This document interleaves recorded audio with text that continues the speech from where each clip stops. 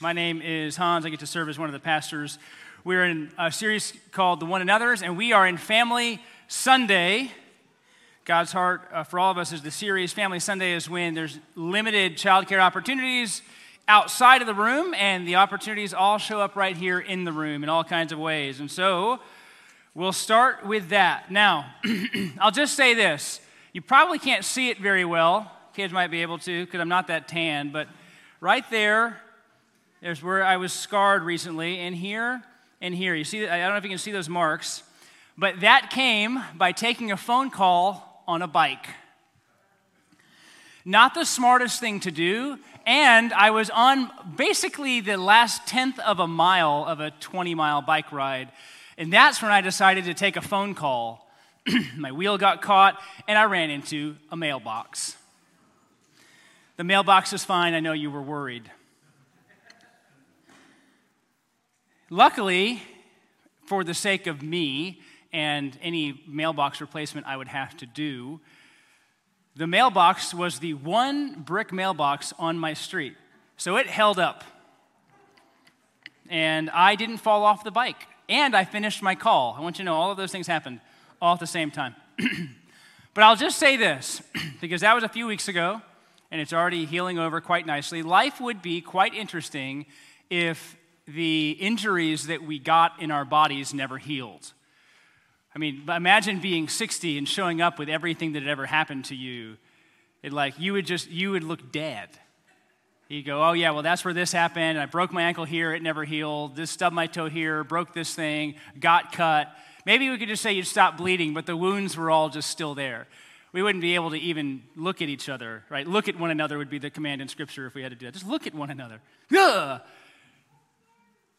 Because that would just be the most bizarre thing to do. One thing I try to tell my kids, and we'll even have those scars. I have a kid who has a great scar on his chin from when his chin hit the road, or the road hit his chin. I'm not sure which one came first. But imagine if you still limped because you rolled your ankle when you were 12 and now you're 75 and you just still have that limp, or you cut your arm and you still have a Band-Aid you have to put on every day just to cover it up, or Willie wouldn't have to, his shoulder would still just be banged up. You could really tell a story. Now, scar stories are kind of cool, aren't they? Like, oh yeah, let me tell you how I got that one. Let me tell you how I got that one. Especially for boys. Again, we were a boy house, and so scar stories are always a part of our lives. Like, whoa, what is that? What happened there? Oh, let me tell you. But if we didn't have those stories, you would just look hideous. And that's okay too. We would all love each other still. But if we put this actually in the realm of our relationships, how we relate to each other, every single person here, every single Genesis attendee, Genesis member, anybody in this room has wounds from relationships. Things that have happened to you, things that you have done to others.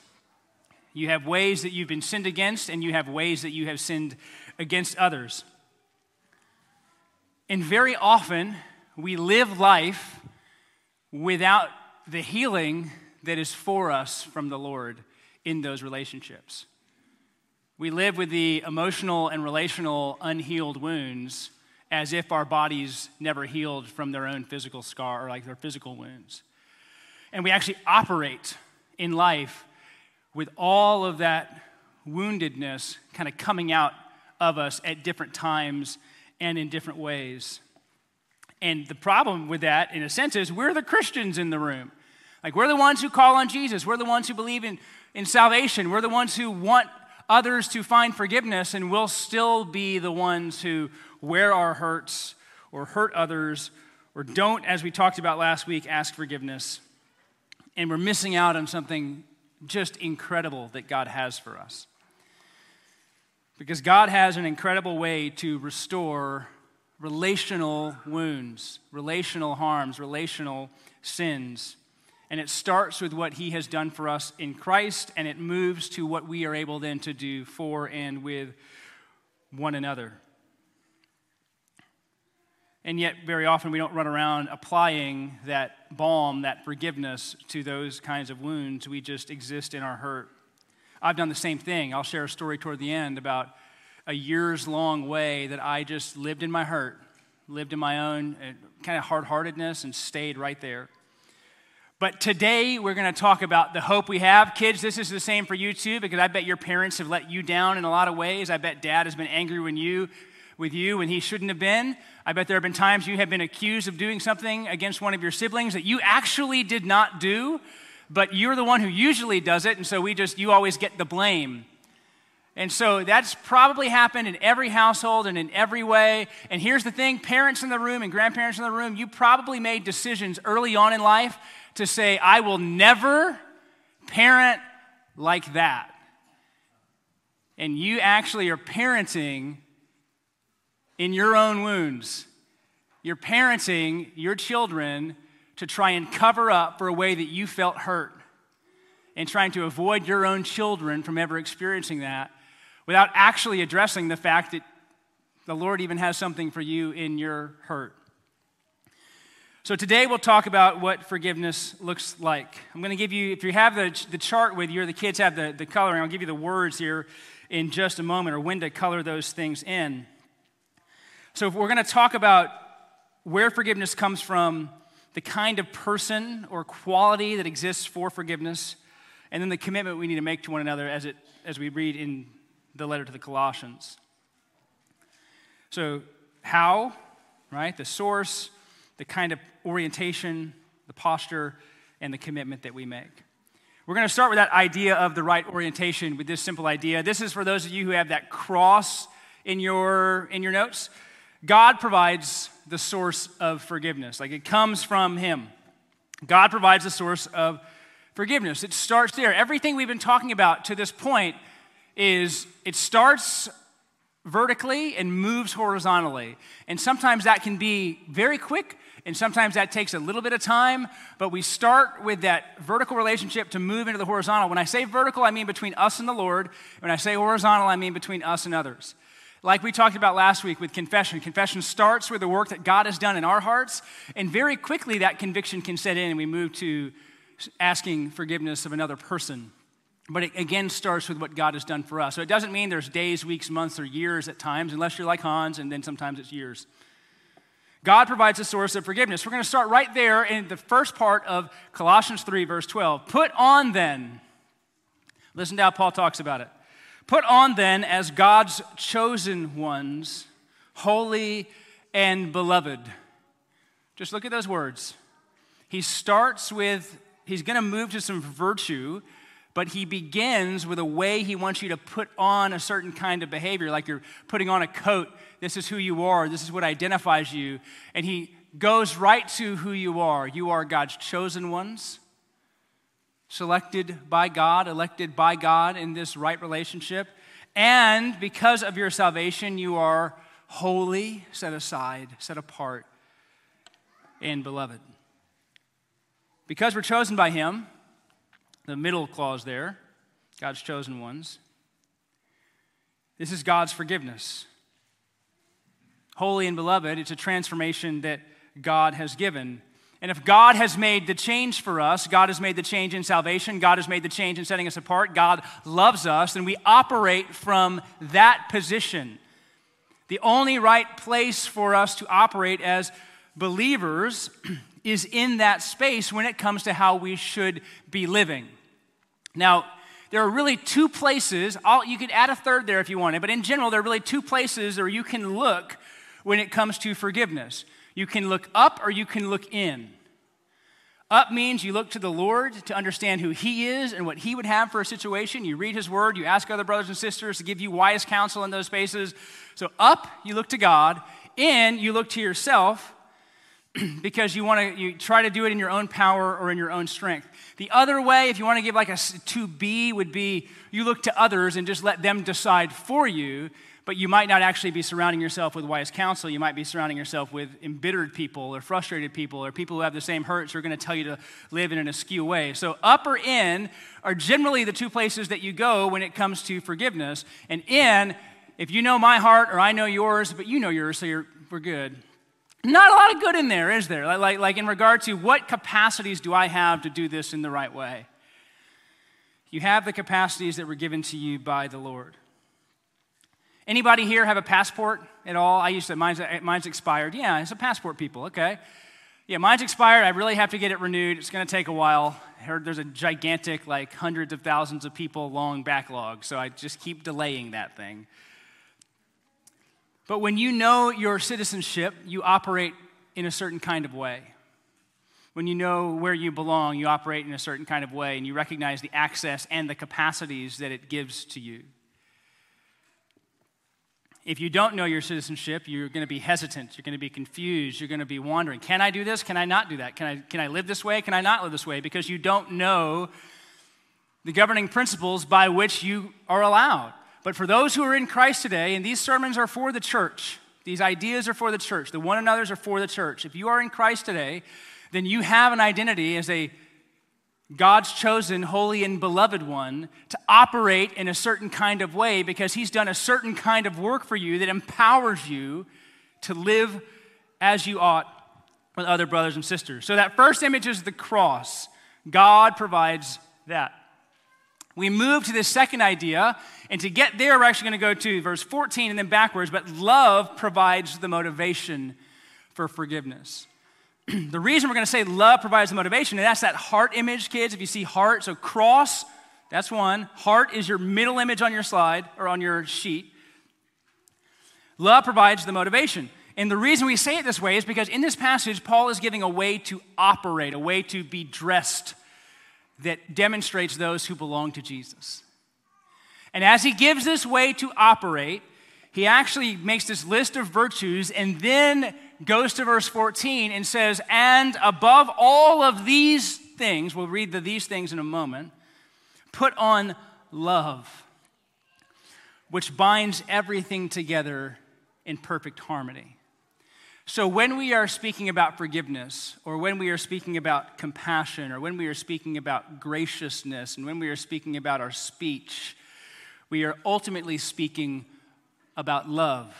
It is the binder for the Christian that holds all of these other items together in, as Paul would say, perfect harmony. Now, if you look at some of the virtues of that new life that you see on the other part of verse 12, you'll see this. You see compassionate hearts, for the second part of verse 12, kindness, humility, meekness, and patience. That becomes the verse 12 virtue list. And then he moves this, because we have these virtues for a new life, all in how we relate to one another. Isn't that interesting? Is that those can really only be measured in the community. Patient against what? Humble toward whom? Like you could, I guess, be humble in a vacuum, but it's almost one of those, if a tree falls in the forest, does it make a noise? The ability to see that type of behavior requires another person, another brother, another sister, a church family together. And so the community is the place where these things are lived out, because ultimately these are relational ways for us to be. I have to be compassionate toward someone. I have to be humble in a situation. It has to be able to be demonstrated, or else it's just a desire. And having a desire to be humble is fine, but having a desire to be humble while you sleep doesn't really get you anywhere. You have to demonstrate this humility. Kindness toward whom? Meekness toward whom? Patience with regard to what? Everybody in this room I know is patient toward themselves, because you just move the goalpost. Patient toward another. And then as it builds up, there has this idea in verse 13, bearing with one another. Do you know, I'm going to just bearing with one another, you know what that means fundamentally? Put up with me. That's what it means. Yeah, like we would use that now. Put up with me. If, Paul would use this. If you would bear with me a little longer, if you find that idea, bear with, it really connotes for us, put up with me. Right? It's like when Thanksgiving's coming around the corner and you know there are going to be some people in the room you don't want to see, and they know you're going to be in the room and they don't want to see you perhaps, and like all that happens, it's like, nope. And what does mom say, or what does dad say? Hey, listen, we're family, and this is your family, and we're going to love them, and we're going to care for them, and we're going to do this, and yes, your aunt's crazy, but I grew up with her. and I've seen it more than you have. Whatever you say in those situations, the idea is put up with me. Put up with one another. And to put up with one another, what do you have to be able to do but to kind of just lay aside what you want? Lay aside what you think, lay aside what you desire, and just go, yeah, you're in the fam, come on. So bearing with one another, but recognizing as the relational issues go more intensely, because there's always going to be this moment in a relationship where you go, how long do I have to bear with you? How long do I have to put up with this craziness? Jesus even got this way with disbelief. How long must I be here? You know, he was longing to see Israel restored in repentance, and they wouldn't return. How long? How long? How long? If one has a complaint, because you bear with so long and it escalates into a complaint, forgiving each other. Now, if you look at the intensity of those relationships, that's why it kind of verse 13 marks something a little different in relationship, because you bear with each other, but then if you have a complaint, which, lo and behold, look at that, like when you have a complaint, if you have a complaint, the recognition that all of this is happening in the community life, then you forgive. And then look at the qualifier to go back to that first idea. As the Lord has forgiven you, you also must forgive. This is a similar idea that Paul says in the letter to the Ephesians. Be kind to one another, tender-hearted, forgiving one another, as God in Christ forgave you. Do you see how sources from God, but then for even how we relate to each other, that kind of forgiveness is the kind of forgiveness that we ask for and offer to one another in the church family. Now, that can be an incredibly hard thing. Lindsay got me a new pair of glasses, which I was really glad for. You might think they're Elton John glasses, but they're not. She got me a pair of glasses. Yeah, Justin thinks they are. She got me a new pair of glasses with which to see, to put on a certain way of viewing life, kids, right? That the closer I walk with the Lord Jesus and the more transformed I live by Him because His Spirit lives in me, the better I am able to operate in the ways God would have for me to walk. But let's just say that I'm living at a distance from God, right? What starts to happen as I live differently, live in the flesh, live with my own desires, I begin to have a whole lot of this world and a whole lot of these relationships that aren't marked by the glasses, but marked by my own sight, my own thoughts, my own desires. But the closer I am to God's love for me in Christ, the more easily I can operate in the way that He would want me to operate. And so, like for all of us who maybe your families do family devotionals, or maybe you do things where you read the scriptures regularly, maybe you do different ways you operate and sing and gather in worship and gather in community. These are all ways to help remind us of what God, now I can't see pink all day. God reminds us that as we walk more closely with Him and the Spirit within us that longs for a certain kind of living, the more our vision is marked by love, kindness, humility, compassion, gentleness, meekness, bearing with. When the glasses are way out here, I'm bearing with nobody ever. Except for maybe my family and the Browns because they're right by them. It's all I got, limited view. The more closely and deeply I walk with the Lord, the more easily I see life as the Lord would have me to see it. Now, God's forgiveness for us is quite an interesting thing, and it's a rather significant challenge for all of us today. The reason for that challenge is because when we have as Christ forgave you as our marker, I start to think about the ways I'm forgiven, and I go, that isn't really what I do that often. Because how are we forgiven through Christ? Completely? Fully? There was no string attached to the forgiveness that God gave us in Christ? Joyfully? And if you've ever been wrong, even just think about the relationship you have with your brother and sister, right? Like where you think of those relationships and then you're being confronted on something and you go, yeah, but somebody else needs to pay for this too, right? I'm not going down alone. It's my brother, my sister, somebody else is getting this taken out of them too. If somebody has a complaint, forgive as Christ forgave you. The reason we have to see that is because we talked about this last week. We always have to be going back to the source of forgiveness to be able to get the right bearing. And the more often we go back to the source, the more clearly we'll be able to see what God in Christ has for us. But if we don't go back to that source, we're only going to be trying to forgive in our own capacities and not in the capacities that exist for us as a believer. Now, something we need to realize about New Testament life.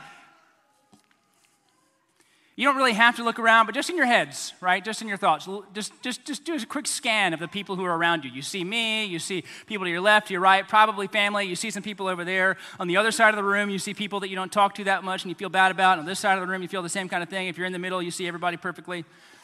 And so we have all of these things, but the New Testament is written largely to specific churches with brothers and sisters that we will spend eternity with whose names we do not know.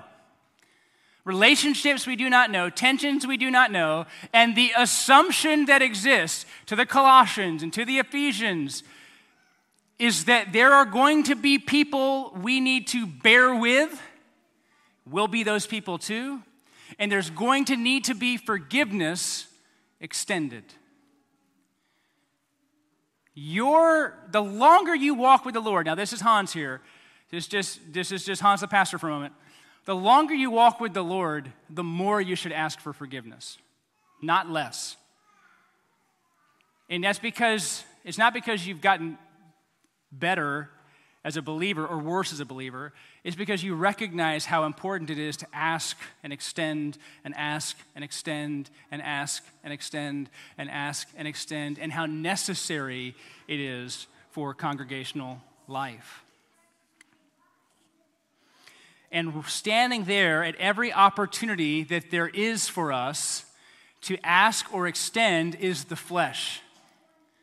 A couple of things are going to happen in regard to the flesh, this desire that pulls us away from God and towards self. A couple of things happen. One thing that will happen is that the flesh is going to want to keep you from asking forgiveness because you don't want to go that low. So it'll keep you from asking forgiveness. Or you'll go, I think enough time has passed. I think enough situations have gone on. I think it's fine. I saw him the other day, seemed good, all good. So that's one. Or I haven't seen him in forever, so we're fine. On the other side, maybe for the offended party, there's this, well, I'm going to hold it against them because I want to. You ever been in that situation where you just want to keep holding some kind of grudge?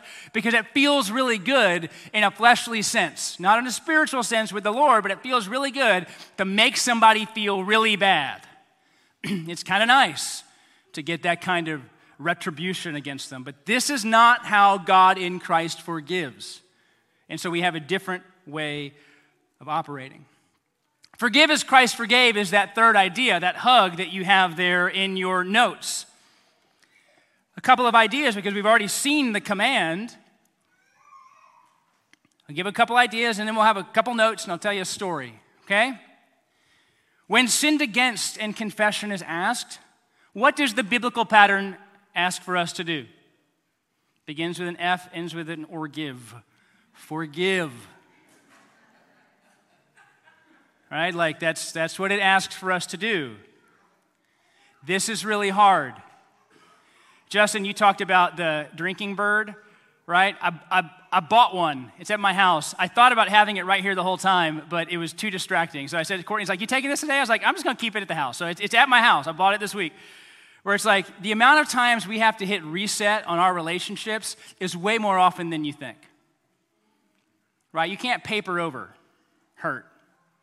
And so you have to keep going back to the Lord in order to do that. Remember who he is, go, yeah. And so this pride that we get of going, I'm really good, I haven't asked forgiveness in a long time, probably not a good sign. Probably not a good sign. Either you're walking so far away from people that there's no need to ask forgiveness, or you're just so full of yourself that you always think that you're right. Both are bad places to be. So when sinned against and confession is given, forgive. When you sin against somebody, confess. And to the somebody who sinned against, forgive. Now here's something that becomes a little interesting. Remember that the source of our forgiveness is God. I want to run down a scenario. For example, I have a friend. I have a friend who was really hurt in her family life. Maybe that's been your experience too. A lot of hurt in family life. And really, in certain ways, sinned against, scarred, wounded, hurt by a parent.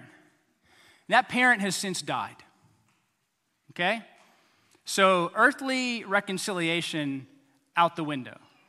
Because the reconciliation actually requires the two parties to be able to get there. Out the window. So, what do you do with that? When the biblical pattern is restore, reconcile, ask forgiveness, forgive, when the actual other party in the room can't do it, well, this is why you can still go vertical. You can, because of Christ's forgiveness toward you, extend every opportunity, every example of forgiveness, if the earthly relationship still exists, while waiting for that reconciliation. What do I mean by that? I mean you can actually in Christ not harbor, not drudge up, not be embittered, not let it hurt others. But there is this aspect of reconciliation relationally that does require the other person, where we have to go to another person. It's built into the way believers should function. So if forgiveness has not been asked, the provision for forgiveness for the believer are still all there. Why? Because they have been fully forgiven. The Lord Jesus holds no grudge against us. There's no hurt against us. There's no harm against us. Because that is true, we can operate toward others in the exact same way while praying for opportunities for reconciliation and restoration of relationships. This is why my friend can live freely even though the capacity to restore an earthly relationship is actually now gone. Because she knows what has happened for her in Christ. She knows how the Lord has forgiven, and the Lord can do that kind of work. But ultimately, this is the hard part, because we love the idea of forgiveness, and even parents, even adults have to do this. Like, do you forgive them? Do you forgive them? Do you forgive? Ask forgiveness, son. Ask forgiveness. Say you're sorry. The amount of times you say that in your life, if there were like a nickel, we'd all be millionaires. Your curriculum that you're using, if you're going through the small group material, actually borrows Ken Sande's work. Ken Sande has a book called The Peacemaker. It's phenomenal if you want to read on peacemaking and forgiveness, but they modify what does it mean to be forgiveness? When to offer forgiveness, extend it, it fundamentally means for the human relationship, 4 things. I'm never going to use this against you in the future. It's done. It would be like God bringing up some former sin that he's already forgiven. Well, don't forget, there's still this one. No, it's fully forgiven. And so this is no longer a bargaining chip in the relationship. It's not going to come back up. Do you remember the story of Joseph in the book of Genesis with his brothers? And there seems to be this forgiveness moment. But then when Jacob dies, the brothers start to wonder, well, shoot, was he only playing nice because dad was in the room? Like, was it like dude, we got to be really sure he's okay with us? Because there was still fear that something would be brought back. In forgiving, you are committing to not use that sin and that harm against another person. In forgiveness, you are committing not to tell another person about the sin. In forgiving, you are committing not to dwell on the sin. That's a hard one, right? We love to dwell on the ways we were hurt, and it just stirs up all kinds of stuff. Those heart glasses get real far away real quick. In forgiving, you're committing not to let the issue hinder the relationship. But remember, as we already talked about, because of the flesh, this can be incredibly hard. Because your flesh is going to keep pointing you back to, well, you are a little justified, or this is still right, or that is still right, or this is still okay. And so it's not like we go, cool, I'm going to sign, let's get the lawyers together, I'm going to sign the forgiveness contract, and we're going to move forward.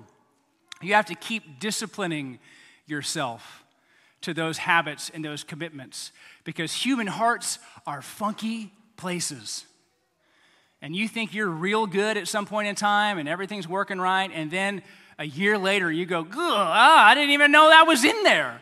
I didn't know I still felt that way, right? And so you have to go back to the Lord. You have to go back and understand what's happening. Go, I can't live like this. And so we don't realize that those things creep up on us. I'm going to give you a personal example. This is an example of my own failure, but God's work. So I say to my shame, but to God's glory. So bear with me as I tell the story. Because this is something the Lord is continuing to teach me. I'd like to think I have it licked by now, but apparently I don't. I had, and I'm using past tense language on purpose, I had been carrying for years, hurt, relational hurt. I did not even know it was there. If you ask me, is that good? I'd go, I think it's as good as it can be. Right? Like, I don't know if we'd ever be buddies, real close buddies ever again, but I think we're good.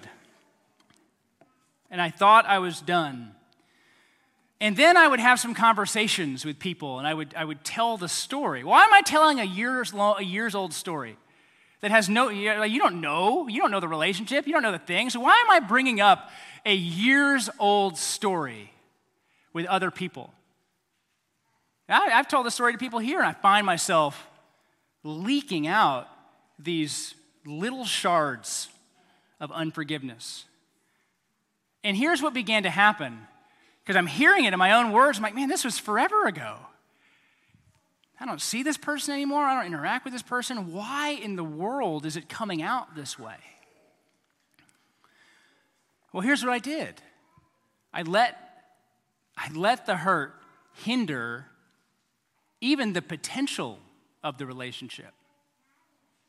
And what I mean by that is, I just kind of wrote the person off and said, it's fine, we're good, best to you, we'll pray for each other, but please don't ever show up again in my life. But as I spoke about it, all of this hurt would come out in how yeah, but. And it was almost like the Lord in those moments, and it took, again, years, was revealing to me, this isn't over. This isn't over. The way you feel about this isn't over. Because what you're doing is I'm limiting my ability to speak well of a brother. I'm not speaking well of a brother. I'm actually limiting the way I want to speak about him.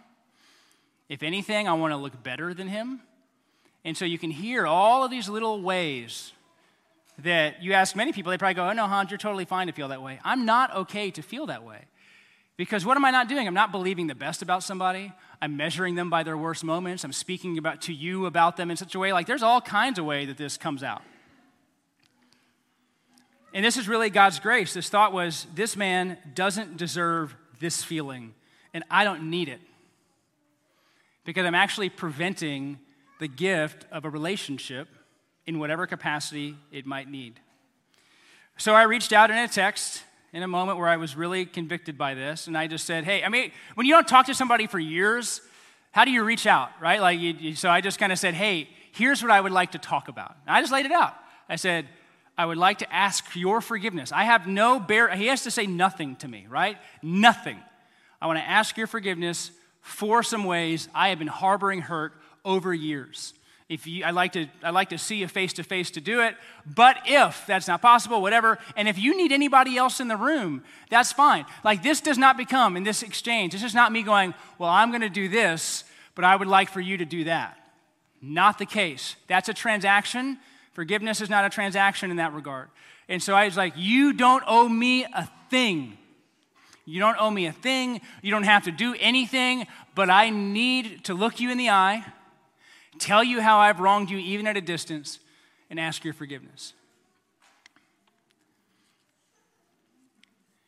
Well, we could not schedule a face-to-face.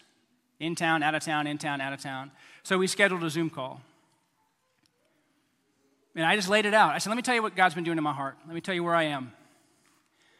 And just kind of went through the list, and we kind of shared our stories together. And here are the ways I've hurt you. And this was the other part. I said, I need you to know I'm really done. I'm not bringing this thing up in this way ever again. I'm not I'm for you. In whatever way I need to demonstrate that to you, I'm willing. If you need something from me, I will offer that. If you can, so you will believe it. If you need to ask me, if we need to meet more often, if we need to talk, and again, I mean, he's not going to, in that moment, take me up on all these things, but I laid out how I was hurt, how I was foolish to prevent something in the relationship and what God would have for us, and that I had no expectation on him to reciprocate anything. I just needed him to hear it. But here's what I'm also doing is I'm stepping out in faith going, Lord, I trust that your heart for your church, Big C Church, is beyond anything that I could do. So I'm even going to reach out and assume that this person would be more than glad to extend forgiveness. I have confidence in that because ultimately I do know his character. He walks with you. I know what the Spirit's going to do. And so we talked for an hour about life, about hurts, ways we had hurt each other, asked forgiveness in all the ways that we knew how to ask, and I looked him through the EI, right, the Zoom screen eye, and I said, never speaking negatively about you or this ever again. That's my commitment. Now, in all of those things, God was gracious. He was gracious because his longing for his church is not perfect relationships, but restored relationships in the model of the way he acts towards us in Christ, which is perfect. So we take the perfect as the model for the imperfect, and we operate in those capacities, trusting what he will bear out in us. And so it's unfortunate. I was talking to another person. I mean, I was on a bit of a tour here, it seemed. But I was talking to another person about just forgiveness and hearts and pastors and leadership. And this person has had years of life with me. And his comment was, and we were sitting in the same room, and he was looking at his bookshelf, which sits right there. And he goes, man, Christians of all people should have a trophy case of restored relationships. Like a trophy case of restoration. Where they can just go, oh yeah, remember that? Remember that? Remember that? But we don't, right? So rather than walk around and tell our scar stories about the time my kid was playing disc golf and I took the phone call of the guy who was going to drive him home and ran into a mailbox, the mailbox survived, and all of those things we begin to do, relationally we should be able to have the same kind of things, but we have to be able to heal from our wounds, and the mechanism that we have for that is realize how we've been forgiven and extend that to others.